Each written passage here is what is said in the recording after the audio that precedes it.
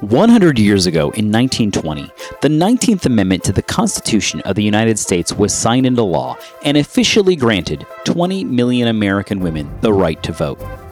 This mass expansion in voting rights was the result of generations of intense activism known as the women's suffrage movement that has had a lasting legacy on the continued fight for equality in America. In recognition of the struggles and achievements of a once disenfranchised majority, Preservation Maryland is honored to present our contribution to the national efforts illuminating this important history. Ballot and Beyond. Hello, I'm Diana Bailey, Executive Director of the Maryland Women's Heritage Center. We're thrilled to partner with Preservation Maryland by expanding the Ballot and Beyond podcast project with stories of valiant Maryland women who worked for suffrage. In addition to featuring suffragists, several of these new podcasts also represent significant women whose historic contributions and achievements have led to their induction into the Maryland Women's Hall of Fame.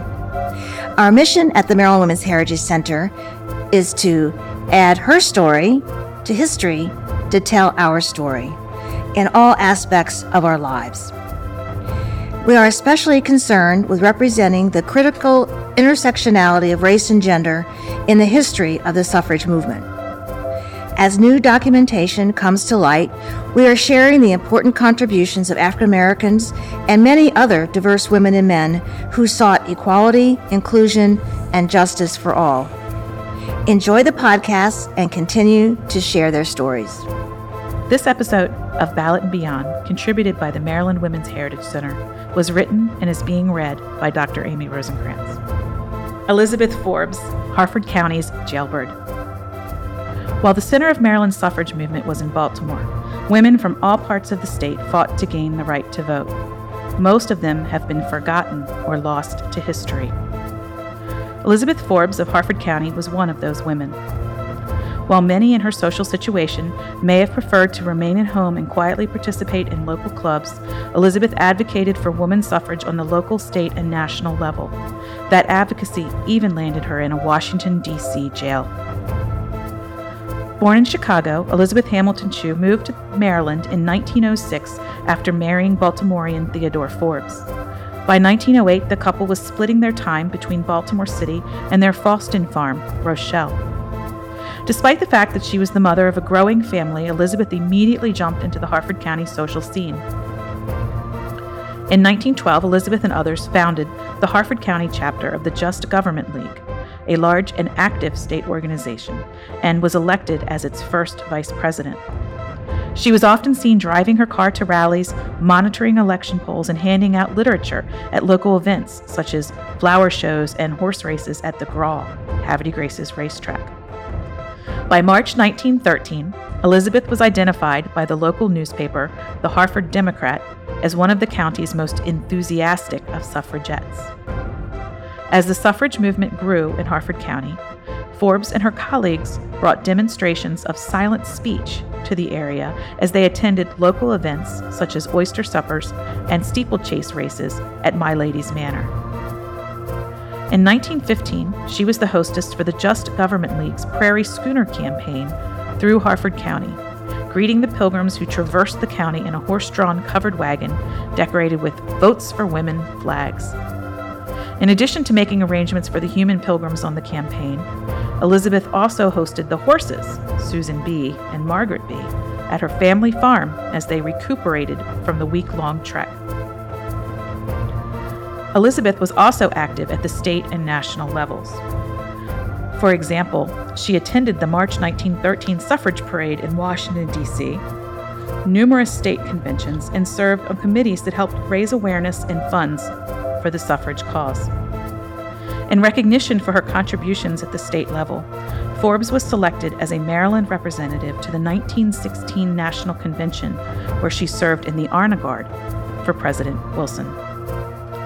Eventually, Forbes became frustrated with the lack of success of the National American Woman Suffrage Association and joined the more militant National Woman's Party. Along with other Marylanders, she traveled to Washington, D.C. to participate in demonstrations outside the White House. On February 9, 1919, she was one of 65 women who was arrested for burning President Wilson in effigy at a watch-fire demonstration. She was sentenced to 5 days in the district jail. Forbes and the other women who served time in jail for the suffrage cause were awarded a small silver Jailed for Freedom pin. As the only Harford County suffragist who served time in jail, she became affectionately known as the Jailbird. After the ratification of the 19th Amendment, Forbes continued her work with the National Woman's Party, where she served as the organization's treasurer.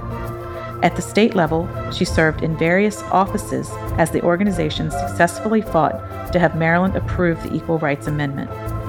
In 1961, when Governor Tawes signed the Equal Rights Amendment, making Maryland the fourth state to ratify, Elizabeth Forbes was present. As a token of her 40-year fight for equal rights for women, Tawes presented her with the gold pin that he used to sign the document. Elizabeth Forbes, Harford County's jailbird, is no longer lost to history. Her legacy lives on in the many local women who continue to advocate for women's rights today. Thank you to our many Maryland Women's Heritage Center volunteers who researched, edited, and brought these stories to the community by reading these podcasts. Researchers and historians are always seeking information about women and their stories. Our efforts to find and document their contributions is ongoing. If you have letters, articles, memorabilia from your past or in your attic or basement, please share with us so that we can continue to fill in the unsung heroine stories for a richer understanding of Maryland women and their contributions to our history.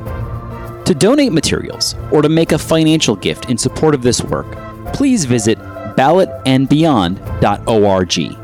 When you're there, you can also listen to biographies from Season 1 and see historic images and transcripts from each episode. If you're inspired by these remarkable women, please share this podcast with your friends, family, colleagues, and students. And rate us on Apple Podcasts, or head over to preservecast.org to make a donation. Thank you. Ballot and Beyond is a multimedia history project powered by Preservation Maryland and our award-winning podcast, PreserveCast. It's produced with financial support from Gallagher, Evelius & Jones, attorneys at law, and the Maryland Historical Trust.